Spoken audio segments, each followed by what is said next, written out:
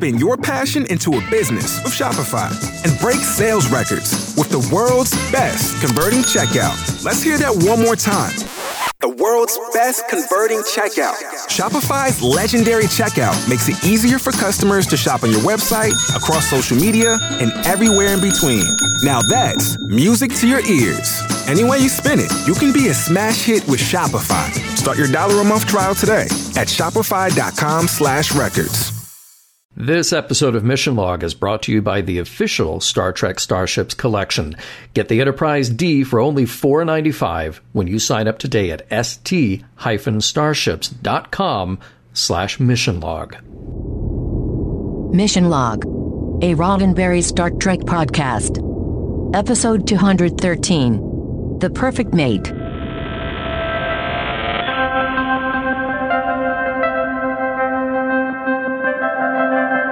I am for you, Moonlighting Podcast. It is such No. Hey, Ken, this is Mission Log, a Roddenberry Star Trek podcast. Am I early? No. I'm John Champion. And I'm Ken Ray. I could have sworn that I was supposed to be awakened for another podcast. No. Each week on Mission Log, we watch an episode of Star Trek, taking it apart for messages, morals, ideas, and ideals, and seeing whether the episode stands the test of time. Okay. According to the screen here, this week, it's The Perfect Mate. The one where Picard meets his perfect mate and everyone else's. In a moment, John will bring us trivia, but first, a word about something that brings us both joy. Moonlighting. That too. No, I was thinking about the official Star Trek Starships collection. Oh, right, yeah. I dig that. Teeny tiny ships for a big galaxy. By the way, Ken, something new that I think you will find cool and our listeners will find cool as well. Hardback book, 160 pages, by the people who have been working on this collection, Ben Robinson, and it's jam-packed with information from sketch to final product, how these ships were designed for Star Trek and how they ended up into the models that you get to hold in your very hands. Wow, that's pretty cool. Mm-hmm. Now, that is something, what is that? That's like a thing that they'll send you or a thing you can buy separately? What are we talking about here? That's the thing that you can buy separately. Well worth it if you're a collector and you like to have kind of, what we like to talk about, all that in-universe and also behind-the-scenes information is all in this one volume, covering 30 ships, how they were made. Okay, and those are the ships that when people subscribe, I mean, so it's talking about the ships basically that people are signing up for and having come to them every few weeks. Indeed, and those ships would be from the Star Trek universe. That's pretty cool. Yeah. Okay. Yeah, right? So the book is a cool thing to check out, but then of course the ships themselves are cool things to check out as well. And here's how you do that: you subscribe to the official Star Trek Starships collection, and you get 2 ships a month from the original series all the way through the Kelvin timeline. It's not just the ships you get, though. You also get the magazine filled with production notes, design notes, and in-universe information about the ship. And you get a digital download of that magazine, which not only gives you access to even more information online, it also lets you keep the physical magazine as close to pristine as possible. And you get all that for $20 per ship. That's 2 ships a month, 2 magazines a month, 2 digital magazines a month, $40 a month. Plus, Ken, you get extra surprises the longer you stay subscribed. And you can start your subscription at a crazy low price. Get the Enterprise 1701D, taxi to such amazing characters as Kamala the Metamorph and a number of freeloading energy beings. Get the Enterprise D and its accompanying magazine for $4.95 to try it out. The address to do that is st-starships.com/missionlog. st-starships.com/missionlog. It's important that you use that address specifically because that mission log at the end of it lets them know that you heard about them through us, which makes all of us just incredibly happy. That address again is st-starships.com/missionlog. And a big thanks again to Eagle Moss for sponsoring Mission Log. As we say, this time in every show, John's got trivia coming up in just a moment. But first, I'm going to tell you how to get in touch with us. Mission Log Pod is the address to find us on Facebook, Skype, and Twitter. If you'd like to leave us a voicemail, we would love to hear your voice. 323-522-5641 is the phone number to call. 323-522-5641. Our email address is missionlog@roddenberry.com. Our show website, including discovered documents, is at missionlogpodcast.com. And please, please do remember, please, if you forget everything else, remember this. We may use your comments on an upcoming episode of Mission Log. And then if you can only remember one other thing, make it trivia. But all the trivia. If all you the trivia, one thing, yeah. Remember all the trivia. Yeah. If you remember one thing, it's all the stuff that's not important, but all of it. Yeah. It's about, a dozen bullet point items that you need to wrap your head around for this episode, which is The Perfect Mate.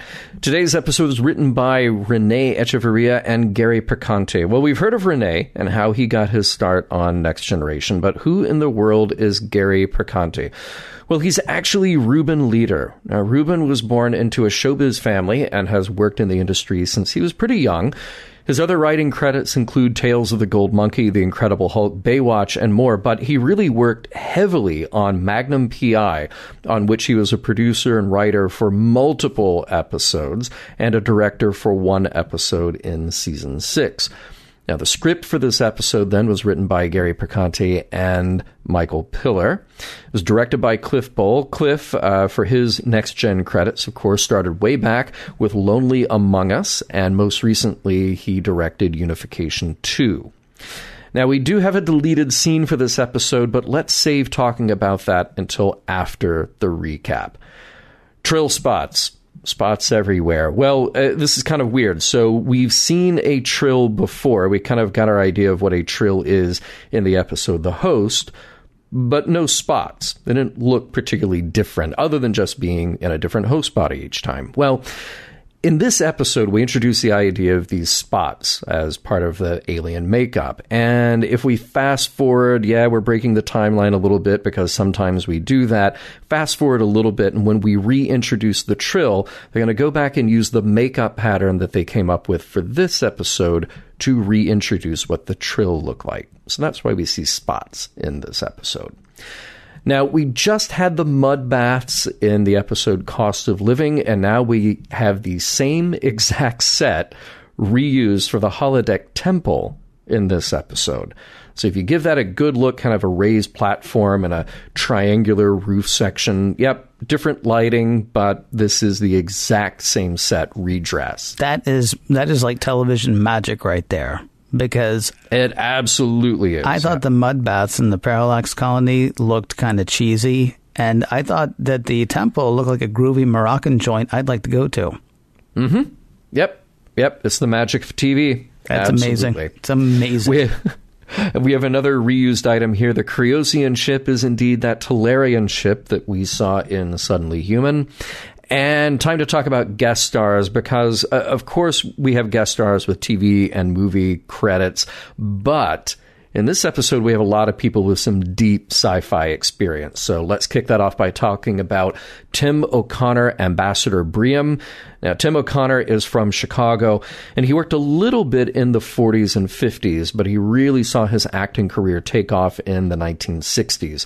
A lot of guest roles on shows like Twilight Zone and Alfred Hitchcock Presents, and those led to a recurring stint on The Defenders and then a regular role on Peyton Place. In fact, he is in 416 episodes out of the more than 500 that show ran. More and more roles followed, but who am I kidding? He is Dr. Hewer from Buck Rogers in the 25th Century, and you can hear me talk ad nauseum about how awesome he is in that when we do our Buck Rogers retrospective podcast. That is not happening. That is not happening. That is so happening. It's two seasons. Not happening. 2 seasons. Oh, two seasons, one good one. And we have Mickey Cottrell, who plays Ulrich, and in addition to being an actor, he has actually worked as a publicist in the industry since the 1970s. His first major acting role doesn't show up until 1991's My Own Private Idaho, and his third job is this episode of Next Gen. Now, numerous roles followed. He's got a bit part in Ed Wood, and he will be back for Star Trek Voyager in a guest role there. We get to say hi to Max Grodenchik again, and we've seen him before in TNG as a Ferengi in Captain's Holiday, and I'm pretty sure that we mentioned that you will see a lot more of him in the years to come on Deep Space Nine. If you want to see him without all the prosthetics on his face, check him out in Apollo 13, Barton Fink, CSI, 6 Feet Under, and much more. We have Michael Snyder, who plays Quol, and you may not know the name, but you have definitely seen him before. Remember Star Trek VI, the guy with the weird feet who couldn't possibly have snuck over to kill the Klingons? Well, that was Michael Snyder as Dax. And even before that, he had a bit part in Star Trek IV as a communications officer. He'll be back for one more Next Gen episode. He got his start in theater, and it's worth noting that he was also in the original Broadway cast of Equus, which also featured Leonard Nimoy. And finally, Famke Janssen as Kamala. Now, Famke Janssen should be very familiar to genre audiences. This episode was only her second professional acting credit, but it kicked off a pretty high-profile career. Soon after this, she was Xenia Onatopp in GoldenEye, and you've definitely seen her as Jean Grey in the X-Men films featuring a somewhat known English actor by the name of Patrick Stewart. Those roles, of course, go on top of her work on numerous TV shows, The Blacklist, Nip Tuck, Ally McBeal, Hemlock Grove, and more.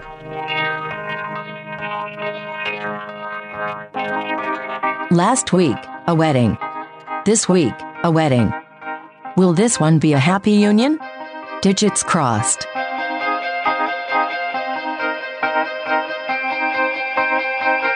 Prologue. Picard is doing what Picard does, acting as the ultimate diplomat on the Enterprise, welcoming representatives from Krios and Vault Minor who are ending their hostilities. The ambassador from Krios, Priam, is already on board, and he brought a special cargo with him, which is tucked away in a cargo bay. Tea time is interrupted, though, when a distress call from a Ferengi ship comes through. It's a small shuttle with 2 on board, and just as the Enterprise can get a transporter lock to beam them on board, the ship explodes. The passengers, Par, Lenore, and Quol, are fine, and Worf takes them to a nice room for them to wait it out until after the diplomatic mission, and they are all too pleased to wait. In fact, when Worf leaves, they agree that getting on board was all too easy. This might just indicate they are up to something. Act 1, Geordi brings up something he's been working on, a reproduction of an ancient Kriosian ceremonial spot in the holodeck, perfect for the ceremony. Coming out of the holodeck, Priam is halted by Par Lenore, who is excited to meet the ambassador and start talking about how the Ferengi can profit from their trade agreements. Oh, and this distraction is the perfect opportunity for the other Ferengi, Quol, to go snooping around in the cargo bay. It isn't long before he makes a royal mess of things. Startled by Worf, he kicks over a container into the glowing cocoon brought on board by Priam. What's inside the cocoon? A woman. A tall, adult, poised, beautiful woman who sees Picard and announces that she is there for him.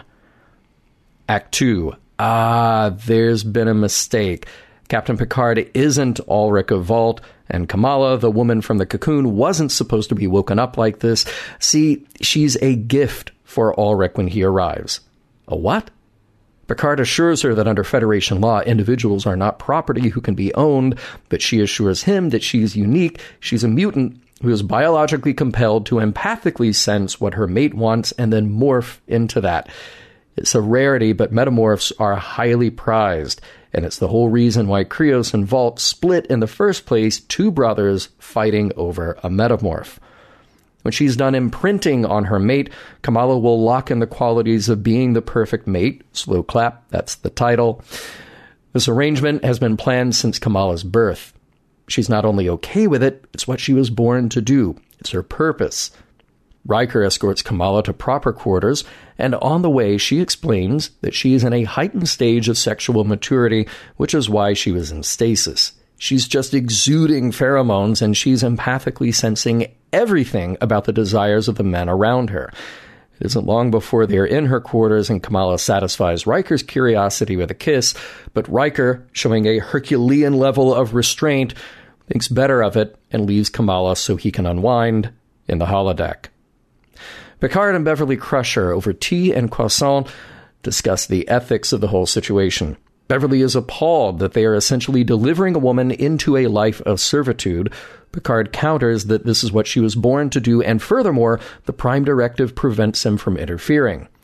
When Beverly reminds him that Briam has her under lock and key in her quarters, the captain concedes that he should probably look into it.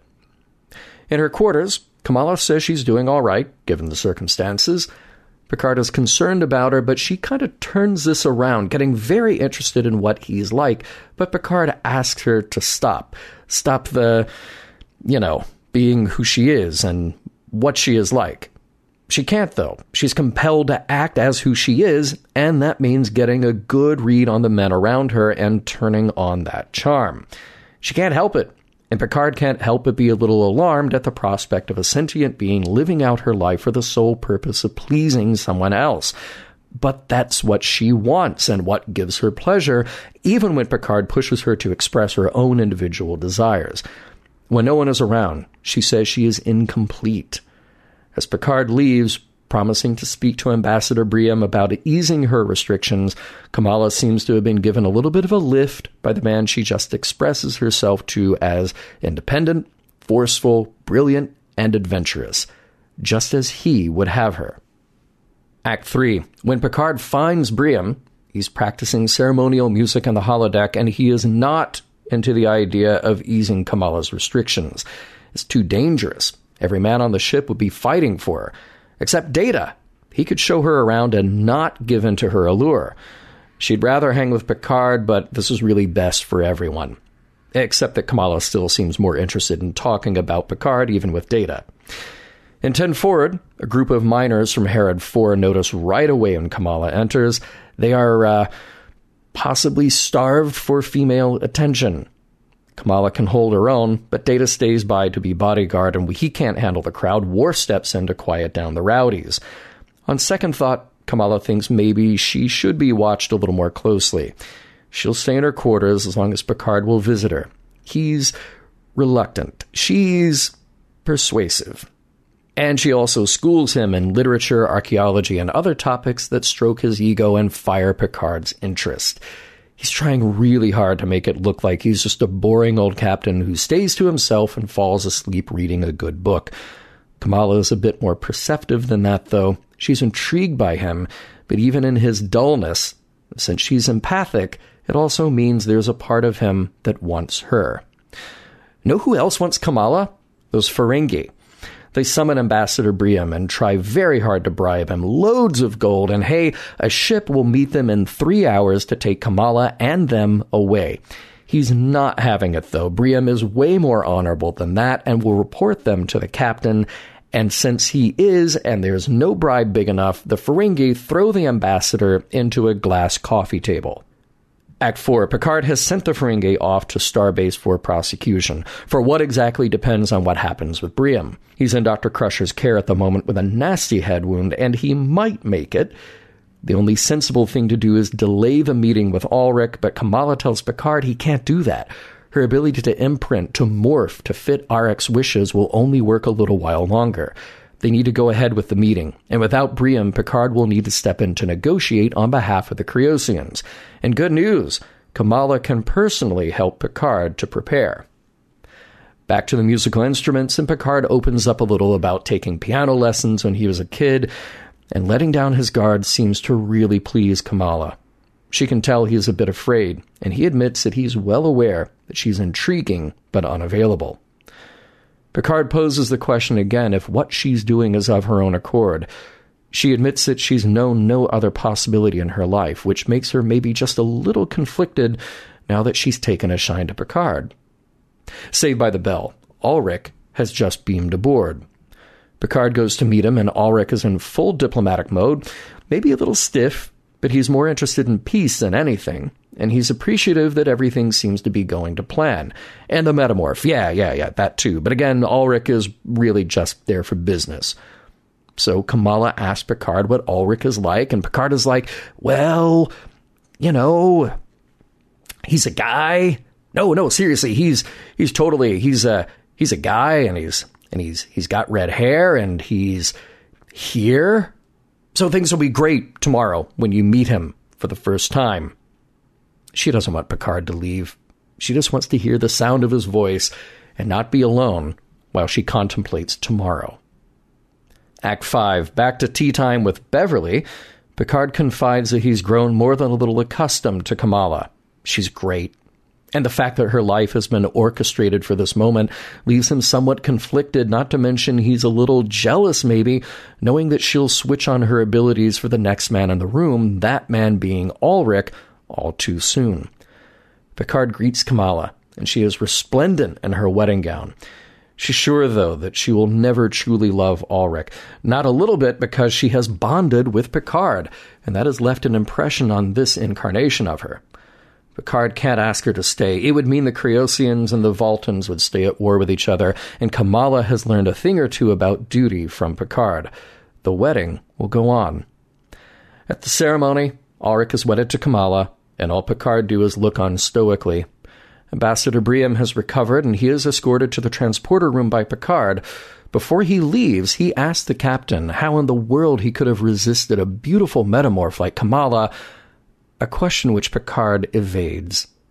The end. Penny for your thoughts. What's a penny?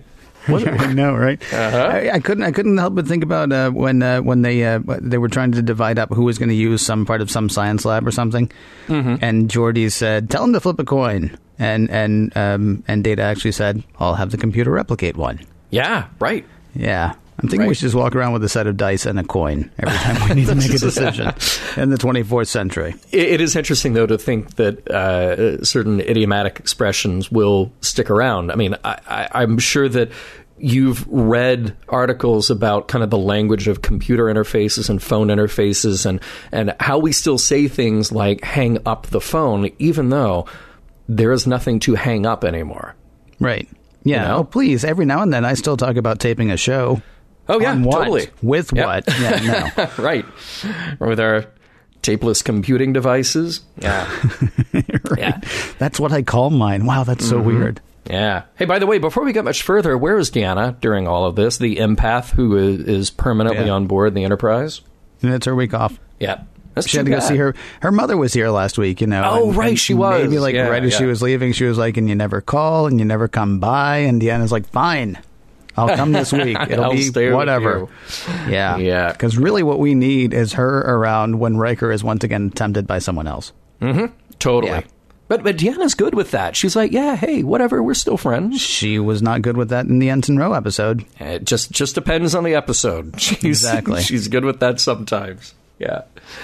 Hey, and here's a question for you. If the cargo that Ambassador Briam brought on board, i.e. the cocoon, if it's so fragile and the cargo bay should be off limits to everyone, then why isn't it actually off limits?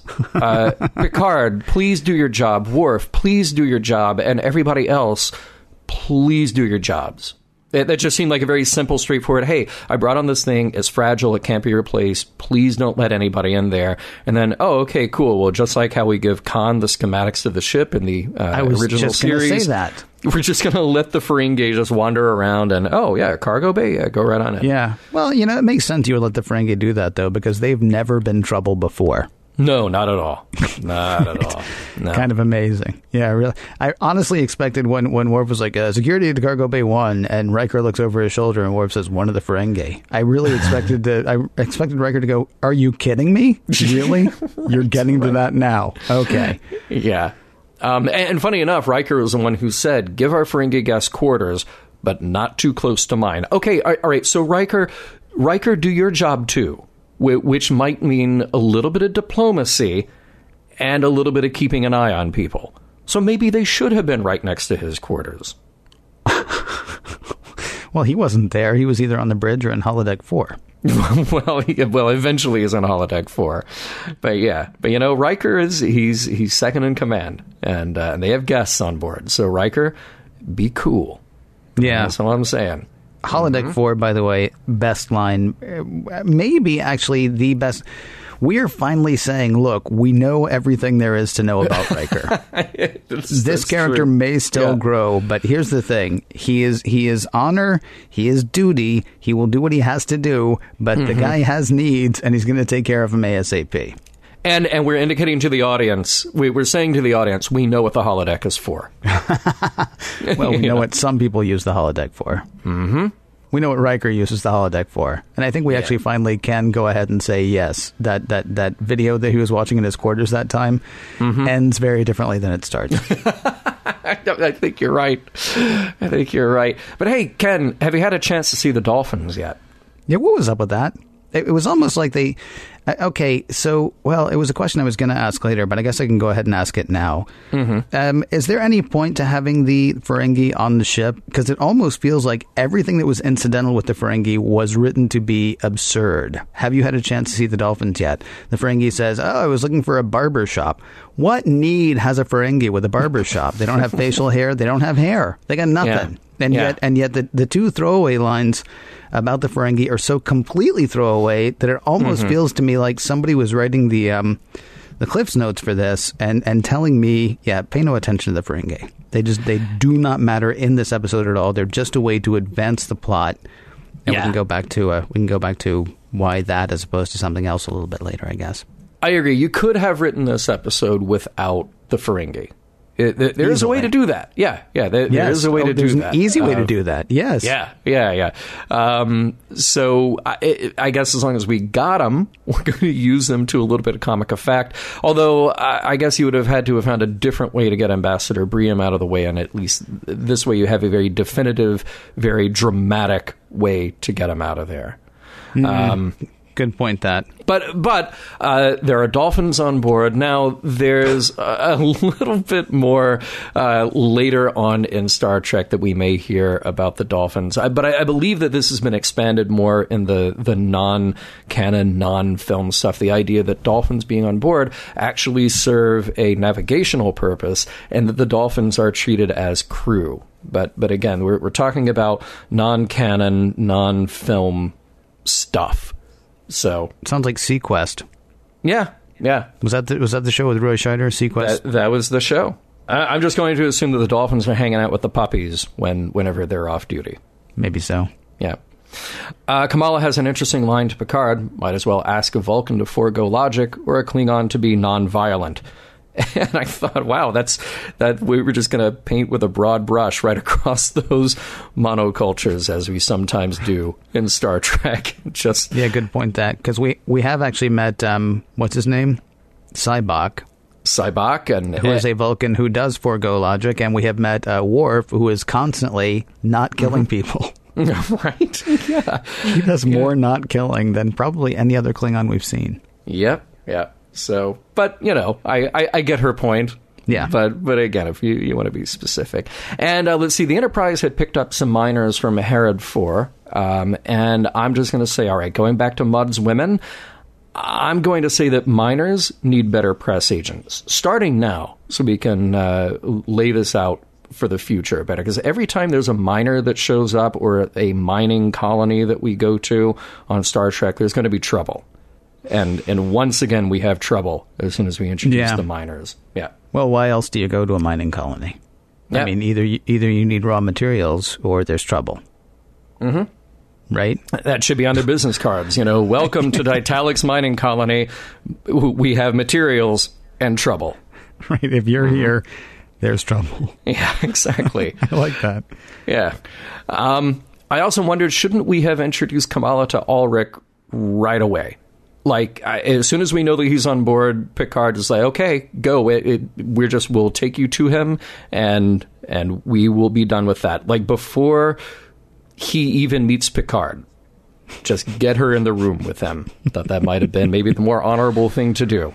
Yeah. There's tradition, though, dude. There's ceremony. I mean, there's a whole thing to this thing. Yeah, there's tradition, but I mean, it literally could be like, hey, I'm Picard, welcome aboard the Enterprise, I'm going to be doing the negotiation, and here's Kamala. You can get that over with in a few seconds. I do want to point out that out of the many, many good scenes in this episode, many of them with Picard and Kamala, I think my favorite is the two of them talking after he has met Ulrich for that first time, and she doesn't want him to leave her quarters. There's this great line in there. It's just, am I one of the most interesting life forms you've met? Please say yes. And it's so genuine, and his reaction is so warm to that. Yeah. I think it's such a great human moment. It's so nice, and it's not overwritten. You know, we get everything that's going on in the scene, but it plays very naturally. For everything that Vosh was supposed to be, I don't know if she was miscast or miswritten, but I mean, it is. I mean, you've got two powerhouse actors doing. I'm sorry, I'm jumping to the end. Apparently, this is. They are so in love. They are so in love, and it is so obvious. And it's wonderful, even down to the things like, I mean, you know, she's stating from him exactly what she wants, and then she's being coy about it at the same time. It's really beautiful. I think there's also a really great, endearing scene when Picard says later to Beverly that he just wants to talk to a friend. So he's going to take the uniform off for a moment. Of course, she makes a joke of it, but he's let his guard down again for the umpteenth time in this episode. He has let his guard down, and it's really wonderful to see. It's a great additional layer to Picard, which I think ultimately we'll come back to in our wrap-up of this episode. And Ken, remember I talked about a deleted scene at the end of the show. Yes. So I can see why they deleted it. If you don't know what it is, when we get to the wedding between Ulrich and Kamala, Picard would have interrupted it. Picard would have stopped it, and he would have not held his peace and actually said, nope, this is done, this is over, we're going to work out some other arrangement, and he is going to keep Kamala there on the Enterprise. However, it was a dream sequence. It was just what was going on in his head, and then you cut back to the actual wedding. So that was written. It was filmed. You can see that version of that scene on the Blu-ray. But I believe it was Rick Berman who fought against that and said, no, we can't run that version of the edit as the final piece. And I kind of get it. I don't know if we had to put that final point on what Picard's feelings were at the time, and I don't know if we would believe that Picard would let himself fantasize that during that moment. Okay. Are we going to talk about this scene like it's actually a scene? Because I can think of a couple of things that sort of fascinate me about that idea. I've not seen it myself, but that's the spoiler alert, everybody, although I won't say how exactly, that's the end of the movie Brazil. And here's the thing. You say, would we believe that Picard could do that at that point? Or would we believe that Picard would do that at that point? I am so at the edge of my seat at the end of this episode, and so honestly bereft at the end of this episode, that had Picard done that, I would have been like, he's going to do he's going to do the thing. Because there's no Spock around to tell him don't do the thing. He's like, yeah, now I'm going to do the thing. And then I think I would have had a whiplash at the end of that episode. And I might have hated the writers at the end of that episode, but man, I'm intrigued by that being part of the episode. Well, but see, that's the thing, though. I wonder if that would have been, and maybe Rick Berman is right about this, it's almost unfair to the audience to sort of do this fake out, because we've really played the episode straight. We've really let it sink home with some emotional impact. And just to throw in a twist at the end for the sake of throwing in a twist, I don't think that's fair. It's not really a twist to throw in the twist, though. It is to show the turmoil that we assume that he has. But we have to stop this now so that we can do this again in a little bit.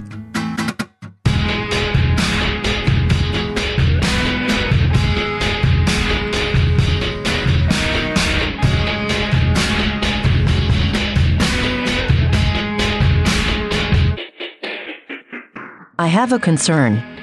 Was Geordi asking if the Ferengi had seen the dolphins out of interest? Or has Geordi misplaced the dolphins? This could be serious.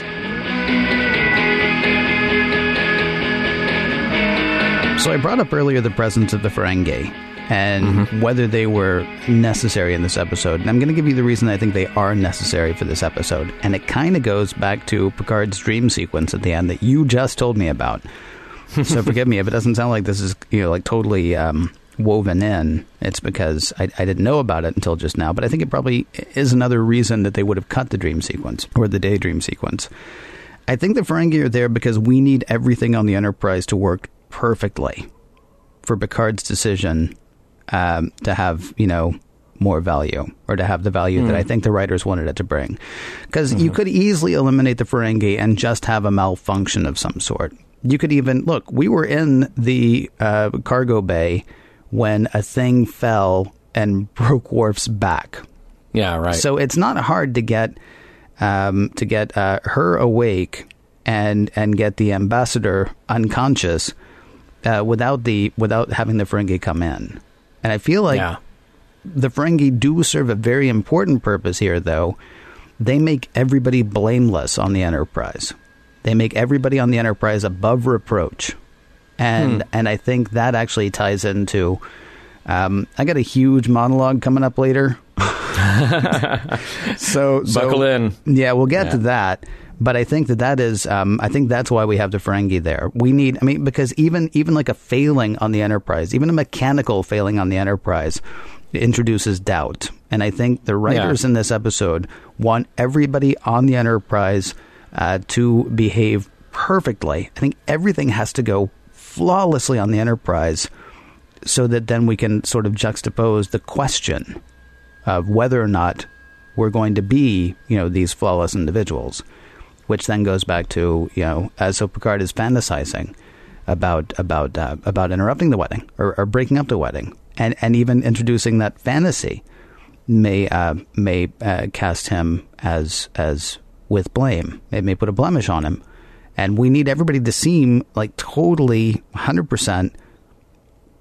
I almost want to go so far as to say holy, but let's just stick with blameless. Everybody needs to be completely blameless. To make the decisions, and finally the resolution, say what it is that I feel like they wanted to say, and then we can actually say later what that is, and then we can say even later than that whether we like it. Right. All right. I want to get one kind of thing out of the way up front, because it may inform a little of what we talk about later. But there's something that struck me right away, that there's a little bit of difficulty in talking about this episode. In that, I think you could fall into a trap of just pronouncing the very idea of the perfect mate, whether that's in capital letters as the title or lowercase letters, this is an idea, as a bit of male fantasy fulfillment. And this sort of sexist idea that we could track with that. But I don't think that this episode is about that, or at least where it is, the very idea of that is a struggle for the characters. Yeah. So the more interesting parts of this episode are about the ethical debates, it's about the question of free will, and it's about the questions of nature versus nurture, and it's about the character piece for Picard. So I get it. I get that you could analyze this in a way where you just look at sort of the sociosexual values that are being argued and discussed here. But I don't think that is really the most interesting part, or really the thrust of the episode. Yeah, and actually, it will not surprise you to know that I actually had to ask that question as well. Largely, though, because it was brought up to me by someone else. I feel like when we talk about this side of paradise, everybody always said, well, you're just espousing a drug culture, and that's crazy. And I always said that the writers created this set of parameters in which we're working, including the fact that everybody was happy and that they were all getting healed and they were going to live forever. So that's not really a drug culture thing. You could actually say the drug culture is more the way to Eden. The way to Eden? Right. The hippie, the dirty, stinking, filthy hippie episode. So yeah, brother. We reach. So you could say that that this is sexist as well, except it is established in the beginning that, look, female metamorphs are a thing, but they're a rare thing. Male metamorphs, male ones of these happen all the time. Or, relatively speaking, all the time. So this is not like, women are born to please men. In fact, very rarely does a woman like this come along. It's more often that it happens with men. And so they've set up the parameters basically to say, look, this is not a sexist episode. I can see why you might think it would be, but look, I'm telling you, these are the rules that we've set up for this particular game. And so now let's let the game play out. Yeah, and you have to have that scene. You have to have that scene with Beverly arguing her point to Picard, because I think everybody is thinking it anyway. It's one of the many, many ideas that could be raised by this episode. So it's good that that's there. And it's not to diminish it, but the episode is saying, like you're pointing out here, that's fine, but these are the parameters that we're setting up. This is what we're actually going to explore in the episode. Right, because go back to Angel One. Angel One, it felt like they were trying to make a statement, but they were making the statement so horribly that it ended up feeling like just sort of a weird other kind of sexism. Sure. Yeah. This did not feel like that to me personally. I mean, yeah, you could say, if it was a whole planet of people and they were just farming them out all over the place, then yeah, that's what that is. We're talking about a very specific set of circumstances so that we can explore the ideas that they wanted to explore for whatever reason. Yeah. Now, all that said, Beverly does make a very interesting point, and it should sort of rest in the back of our minds when we talk about the Kamala character. Was she born this way, or was she conditioned? That's the phrase that Beverly uses. So we know that Kamala was born with a certain biological imperative. This is the way that people work on her planet. Mostly men. It's the way metamorphs work on her planet, not people. Yeah. Right. Not that she's not people, but it's not like everybody does this. Again, it's... No, I know, but some people, mostly men and occasionally women, work this way, and that is their biological imperative. But she later reveals to Picard that she was sequestered at the age of 4, taken away from her family, taken away from her mother, and prepared for her destiny. Mm-hmm. Now, that opens up a whole lot of other questions of what exactly that preparation is. What we know is that she is highly educated. Mm-hmm. What we know is that she had tutors and she had people around her all the time.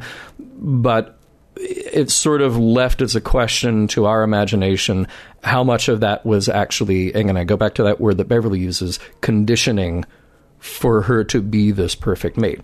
It's an interesting question, but we're not given too much to explore that within the episode. Well, except that she is educated in every single thing possible. Yeah. She is conditioned to be the perfect mate, but she's not conditioned to be one person's perfect mate. Which is kind of odd, because it says that since she was a child, it was known that she was going to be mated to Ulrich. But at the same time, she's learned everything about everything. Maybe that's in case he dies and she ends up being, gifted to someone else. Or maybe it's just, in case his interests change at some point. Honestly, anybody who studied him for 5 minutes knows that all he would really be interested in is a woman who could talk business and trade and sit quietly in the corner while the men talk business. That really seems like the kind of person he is. So it is kind of odd that she is taught as much as she is, unless that's a kind of a fail-safe thing. So I did think a little bit about the Masterpiece Society. Mm-hmm. People who were so convinced of their own purpose and their own abilities because of what they were, quote, born to do. It took just a little upset beyond their control to throw that whole delicate balance out of whack. And that's kind of what happens to Kamala here. And again, we get back to that interesting question about free will. How much of her is conditioned and created? How much of her is her? And how much of her is simply reaction to what's going on?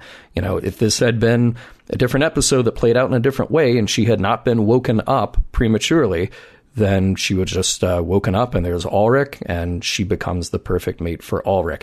You are kind of left with the question of how much of that influence that Picard had on her remains with her, even though she's going with Ulrich. Because she basically says that at the end, that so much of her experience with Picard will not go away, which is one of the tragedies of the show here.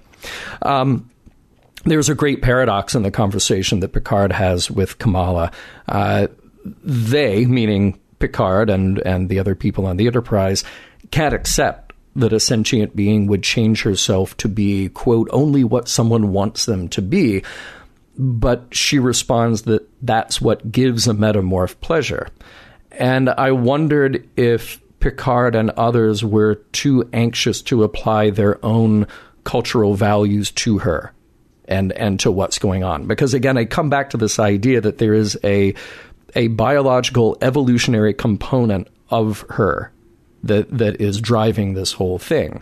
So it's something else entirely for a bunch of do-gooders on the Enterprise from the Federation to come in and say, nope, what you're doing is wrong. What your culture is doing is wrong. Captain Kirk might have done that. Mm-hmm. In fact, he probably would have gladly done that. But it did raise that question to me. But then I thought, maybe we all do this to some extent. That we all bend ourselves to be what other people want. Picard bends himself to be the leader his crew wants, and to be the captain that Starfleet wants. He says, but what about your wishes, your needs? And she says, they are fulfilled by what I give to others. So don't we do this all the time, even outside of our relationships? Some people truly do thrive more so than others, the more they do for others. Mm-hmm. I don't think that you can argue that that's not the case, with at least some people. And when it comes to sex, we're even more so on autopilot. I thought that was sort of the interesting thing to bring up with Kamala early on, to say that she's in this sort of stage of sexual maturity where it's sort of beyond her control. Her body's just making pheromones, and then this part of her kicks in that can't help but to read what other people want. Kamala expresses herself outright, but humans do the same kinds of things without even realizing it. You remember when Beverly was trying to explain the difference in the sexes to Soren in The Outcast? Mm-hmm. Do you remember that moment? So Soren comes in. So what's the difference between men and women? Women put this colored stuff on their faces, and their hair is usually in more complex styles. And Beverly says, yes, but here's the thing. Men do that too, but they don't want you to think that they're doing that. It was a nice little moment.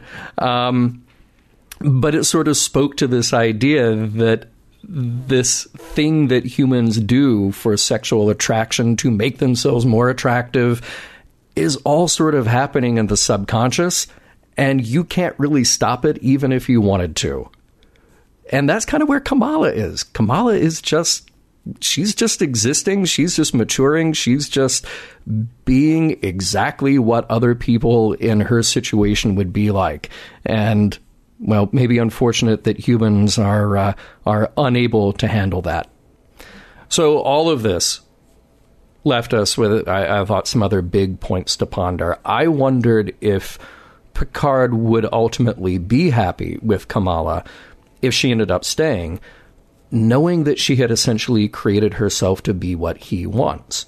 Now what he wants is pretty great, because Picard has these ideals, and we started to express that in Captain's Holiday, that he wants somebody who is strong and adventurous and knowledgeable and all these things. But she is turning herself into that because she can't help it. How would that be any better for Picard, knowing that she could just as easily morph into what Ulrich or anyone else wants, if Picard hadn't, been the one there with her for so long? Mm-hmm. I'm not sure she actually morphed into what Picard wanted, though. I think she morphed into Picard. Oh. I think she actually morphed into what she wanted. When he asked the question, "What do you like when you're alone?" and she said she was incomplete, what she saw, it's possible anyway, I don't know 100%. It's possible, though, that what she saw in him was a way to be complete, even when on your own. And that's what she actually morphed into. And she saw a lot in Picard that she loved and admired and respected, and decided to go ahead and be that thing, even though she knew she wasn't going to be with him. Because, listen, if he had stopped the wedding, she still would have gotten through with it, because she's Picard now. Yeah. It turns out what Picard really loves is Picard, which is kind of odd, because at the same time, no, he doesn't. But that's, right. He doesn't hate himself as much as Kirk hated himself, I don't think. Although, no. You can do, you can do The Enemy Within, and you can do Time Squared, and you can ask whether or not he does, and maybe they just manifest in different ways. Picard certainly seems to be more in touch with himself, until you come up against something like this, where, oh no, maybe he's not. I mean, because she says at one point, well, I don't know. She actually says, look, the only reason I'm doing this is because you want me to. Because that's how metamorphs work. Right. So he is denying himself. But then, should I go ahead and do my huge, big, long spiel here? Go ahead and do it, because right. I think what I have remaining is really what I find interesting in this episode, just the questions that it leaves you with. Okay. So I'll come back to that. Okay. Yeah. I love this episode and I hate it in the same way that I both love and hate The Age of Innocence. And The Age of Innocence, honestly, is one of my favorite novels. And I love the movie, too. I can't get enough of it. Newland Archer and the Countess Olenska are sort of seen as better because they don't give in to what they want, which is each other. Instead, Newland continues doing what's expected of him, pleasing his family and society, and staying with his wife. And the Countess backs him because of the strength of character that he shows. And in the end, his wife dies and he's alone, and he decides it's too late to pursue what he really wanted. And even his kids are like, look, you did what you did and that's cool and all, but now go be with that woman. And he decides, no, I'm too old. It's too late, whatever. It's Edith Wharton, same person who brought us Ethan Frome. And by the way, spoiler alert, I guess I should have said that. The novel is almost 100 years old. Okay, so really, it's on you at this point. And the movie is almost, the movie I think is like 25 or 30 years old. Ow. That's getting there. Yeah. That hurts. Yeah. Anyway. I know somebody who stayed in a horrible marriage for years. And I mean, truly horrible, like psychologically abusive, all that stuff. And she stayed in this horrible marriage for years because she was a dedicated member of her other conservative church. She hung especially to the verse about God never giving us more than we can handle, except that's actually not in the Bible. It turns out that the actual verse is 1 Corinthians, or 1 Corinthians, as some people might say. 1 Corinthians 10:13, no temptation has seized you except what is common to man. And God is faithful. He will not let you be tempted beyond what you can bear. But when you are tempted, he will also provide a way out so that you can stand up under it. Now, one could argue that the temptation is to do what's easy, and thus the idea is the same. God never gives you more than you can handle, except that doesn't seem to be the meaning, but I digress. It was a leader in this church who said, look, if your marriage is more than you can bear, it's not from God. And that gave that person permission to walk away. Now, I'm going to take this back to Archer and the Countess Olenska. He was convinced that society and his life would fall apart if he went off to be happy. So he didn't go off to be happy. And while he was content, he was never actually happy. The Countess, meanwhile, gave Newland a speech about how much better his strength of character had made her, except she, too, we assume, is now unhappy. And now we return to Picard and Kamala. There is something beautiful about her choosing to be in love forever with Picard, to be bonded forever to Picard, because he makes her be something of which she can be truly proud. But all of that is a reflection of him and of his ideals. He'd rather be right than be happy. He'd rather maintain order. We know that Star Trek isn't real. But let's make Kamala unreal once removed. She's a reflection, of Picard, perpetually choosing order over love, eternally choosing, saving the galaxy to enjoying his life, choosing society over himself, because he assumes that both can't be served, it seems. Yeah. And so that's kind of where I am. And the more I watch it, the more it seems like The Age of Innocence in space, honestly, except that there is no Mae Welland in this. There's no Winona Ryder character for people who've only seen the movie. There's just like this.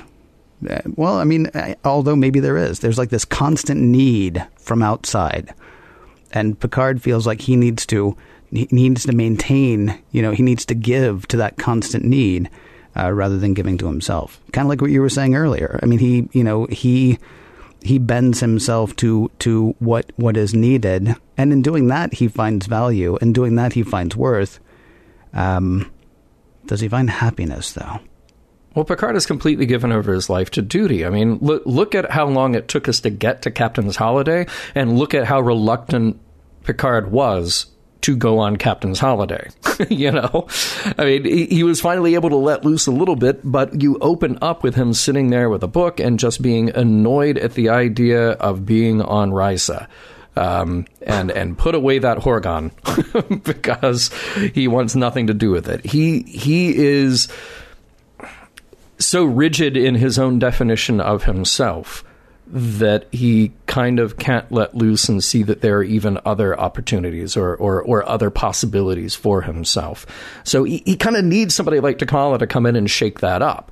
But again, we go back to this question of whether or not Kamala, I like the way you put it, reminding us that Star Trek isn't real, because Kamala is essentially serving that purpose that Captain's Holiday served, which is to say, like, hey, here's somebody else that you could be. Here's this other life that you could have. Mm-hmm. But you're so absolutely wrapped up in your sense of duty and profession that, too bad. You're probably not going to have that.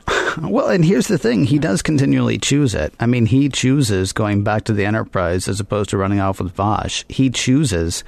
he kills himself in Times Squared. I mean, he's often shown, he's shown other images, other ideas of what he could be and who he could be, and he continually chooses what he's choosing. This is the first time that it didn't ring right, though. I mean, he was so obviously very much in love with her. She's going to go off and not be in love with someone else. And yes, it would have been tragic. I mean, because here's what he was facing beforehand. She was silly putty. Right? Yeah, you press her against one person and she takes that form. You press her against another person, she takes that form. And what was breaking his heart was, okay, well, here's this woman who is absolutely amazing. And she is amazing because she reflects back to him everything that he will find amazing. And what breaks his heart is she's going to go do that with someone else. And that's going to be sad because he's going to have lost a thing. But then she realizes, no, I can't just do that. I have to be, me for me, I suppose. I mean, her bonding with him, I lost my train of thought. It's infuriating. It's this episode. And yet, there may be more to it, John. Shall we explore? I think we should.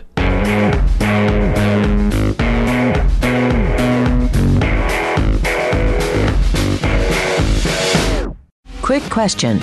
Has there been a relationship on Star Trek to this point that worked out well for the people involved?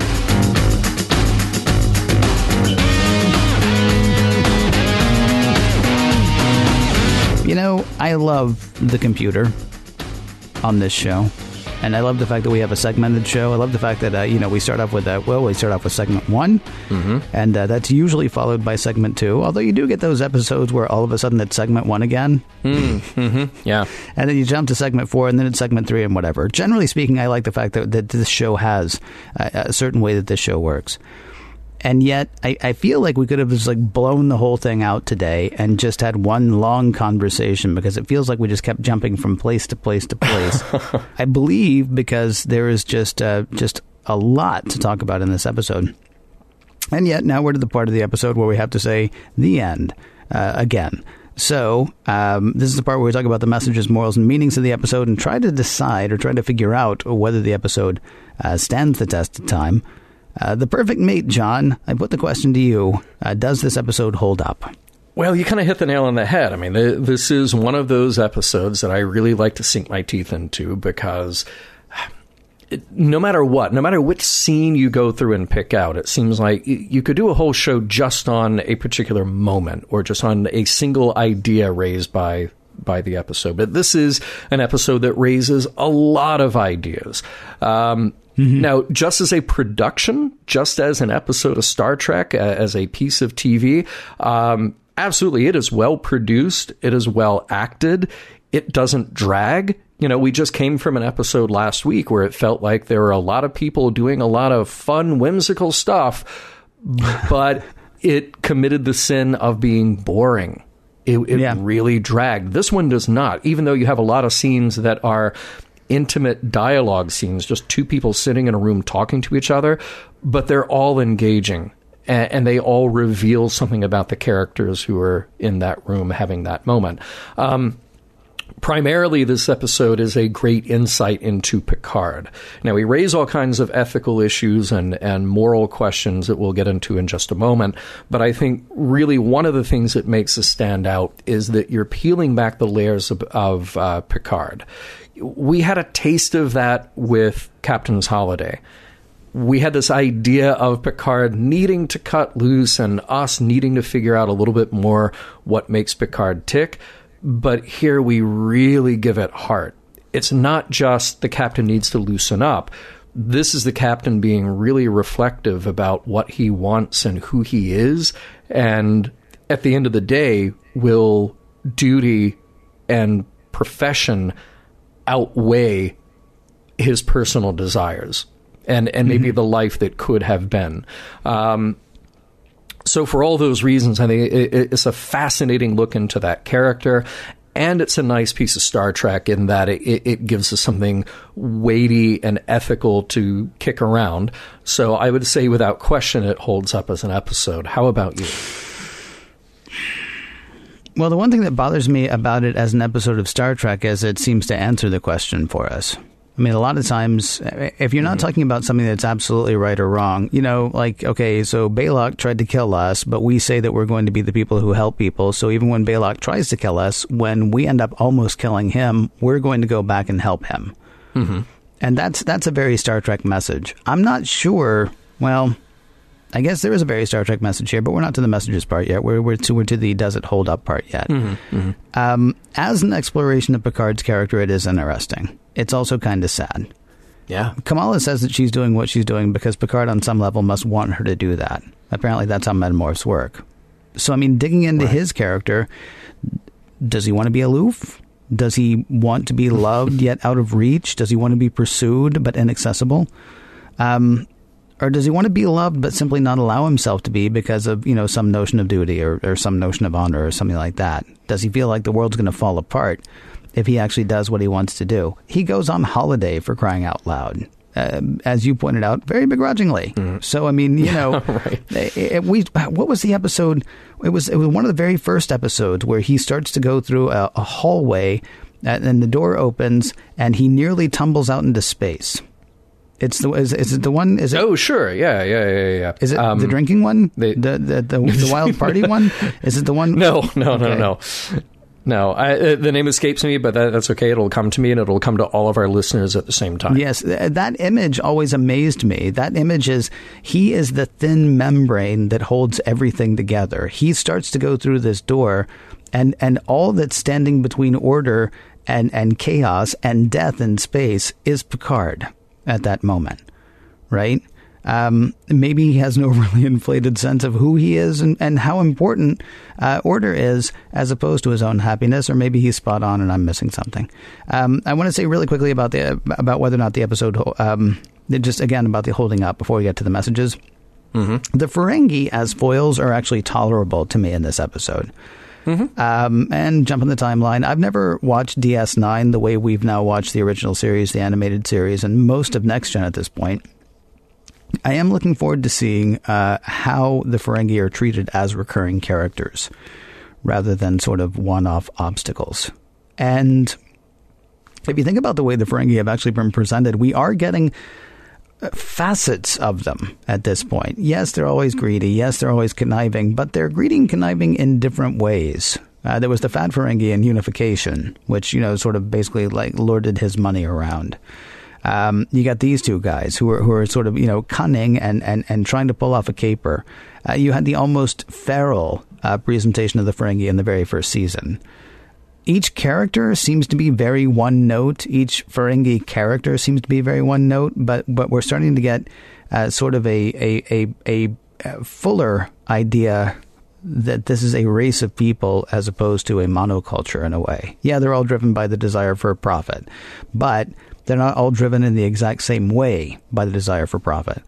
And so even though they are useless in this episode, and I think they're here to be useless, I do find them a bit fascinating as well. I can't even throw away the Ferengi scenes, even though they are, I think, designed to be throwaway. So I think in all those respects, yeah, I think the episode holds up. Where no one has gone before. Huh? Where no one has gone before. Where no one has gone before. That was okay. That was Picard almost walking. I kept thinking of Times Squared because he's losing his mind, but no. Yeah, no, it's not Times Squared. No one has gone before. No, where no one has gone. Okay, well, thank you very much for that.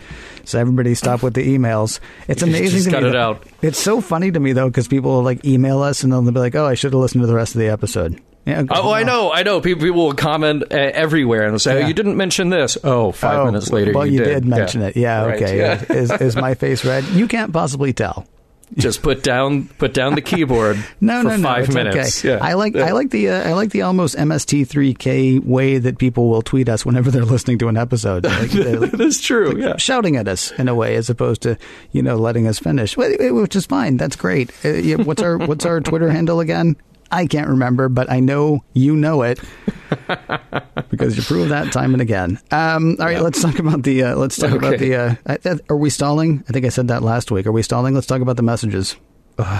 Oh my gosh! All right, so there's a lot here, and like I said before, this is one of those episodes you could pick out one idea, one topic, and just do a whole show about that. Our attempt here is to at least get a pretty good overview of what the different ideas are that are presented, and what I like is that, for the most part, every idea, every argument made here, every discussion, there are perfectly valid and reasonable counter arguments to what's being presented. That's why I like that scene with Picard and Beverly so much, sitting there talking about Kamala, because they're both making a pretty reasonable argument. They're both hashing it out in a way that we want Star Trek to do. So I have to give them that. I think a couple of the ethical quandaries at the center of this. I was asking myself if it was ethical for someone to give herself or himself to the other side in the interest of peace.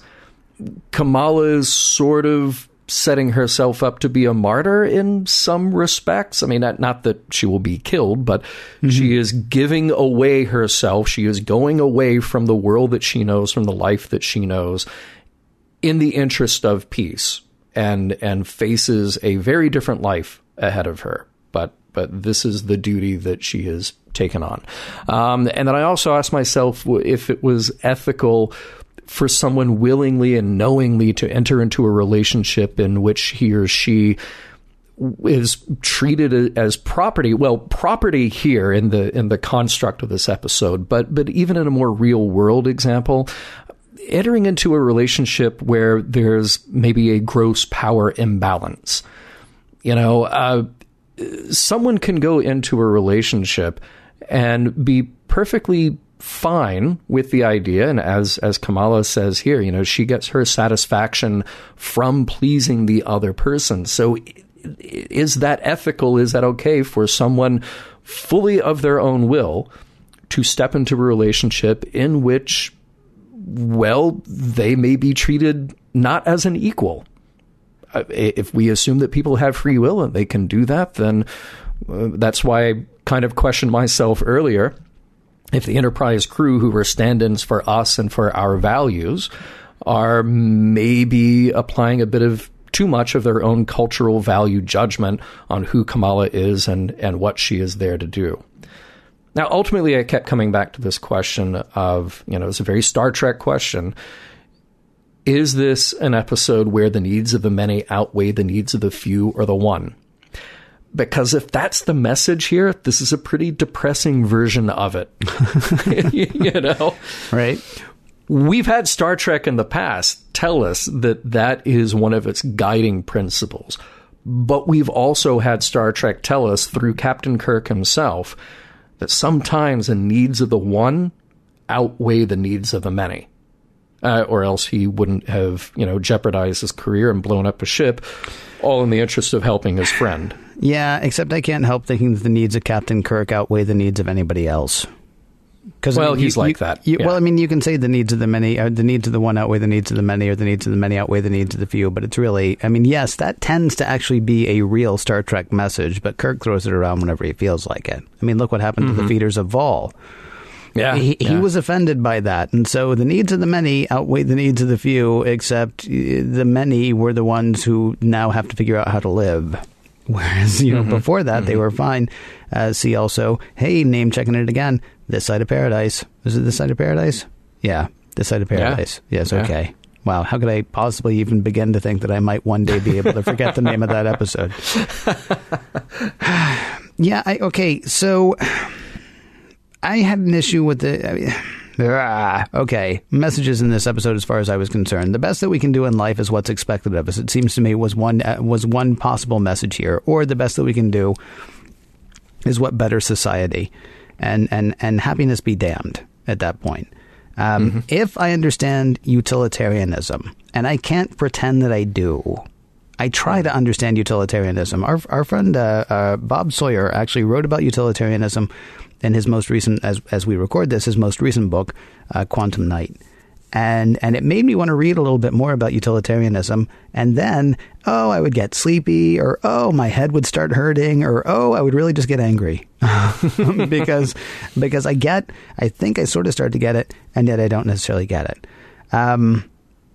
It does seem to really pretty much be the needs of the many outweighing the needs of the few, though. It's something like, what is going to serve the happiness of the most minus the unhappiness of the person who's having to do the serving, basically, or the person who's having to give up something. At the same time, and I know that's like a Fisher-Price definition of what utilitarianism is. So forgive me, I know I'm simplifying it, but that's about as much as my brain can take every time I try to tackle it. I do think that maybe Picard should peek outside the box every now and then. They have known for however long that Ulrika Vogt is going to get this woman as his prize, as his troth, as his gift, for going through with the whole peace thing. It seems possible that he would have been just as happy without it. He actually said, I'm sure she'll be fine. What I'm really interested in is the business angle of this whole thing. So maybe at some point somebody could say, well, then how about the girl just goes and does what she wants, and we'll give you like 5 more of whatever this thing is instead. Had Picard actually thought about it, he might have foregone the tradition, and Ulrika Vogt might have foregone the tradition. And yet everybody just sort of does what's expected, because that seems to be the best thing that anybody can do. Is duty and honor and what is not going to rock the boat. And that kind of I believe it was John Champion who said it's kind of a depressing message. Well, there's something incredibly depressing about Picard because of that. Picard, like you said, can't see beyond the duty and professionalism that he is bound to, and that's unfortunate. Now there is a production reason for this, of course, and that's that we can't check back in with the next episode if he had decided to interrupt the wedding, and it wasn't just in his daydream fantasy of what he was doing. Had they even kept that part in the episode, and that's that. By the time we get to next week, where is Kamala? Is she living in Captain Picard's quarters, or is she does she have her own space on the deck of the Enterprise that has all the other people that the Enterprise has picked up, who says that they would rightfully rather be with the Enterprise crew than whatever hellish existence or whatever planet they came from before? Sure. Well, yeah, we don't explore that on Star Trek, at least not in episodic TV the way it was made in 1992. So here's what I like to believe: that she and Jeremy Astor and Alexander most weeks are on a deck playing with the puppies and the dolphins. Oh, that's beautiful. Yeah, that is beautiful. Yeah. It's not happening. I get that there is a production reason to not have that, but what you're left is this message where there's kind of a tragedy at the heart of it, that Captain Picard has decided, at least in this case, and so has Kamala, who is fresh to all of this because she was in stasis for a while. They've decided that duty is more important than personal happiness or even just personal fulfillment. At that point, no. Fulfilled, no? Yes. No, not fulfillment. I think they both felt very fulfilled. I don't think they're happy by any stretch. I think they're fulfilled. I think they're fulfilled by their duties, but personal fulfillment. I mean, it's going to be a very long time before Picard finds somebody who would be a personal match for him. Well, maybe he gets stopped by sickbay. Maybe.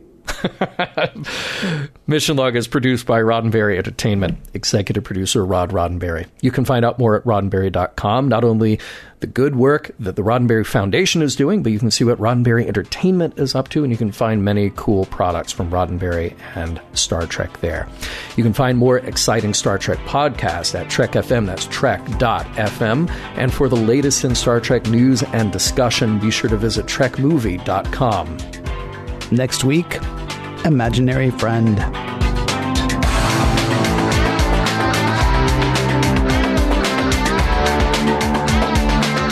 Some of the music for Mission Log provided by Warp 11, online at warp11.com, and from the album Messages by Key Theory, free to download at kitheory.com.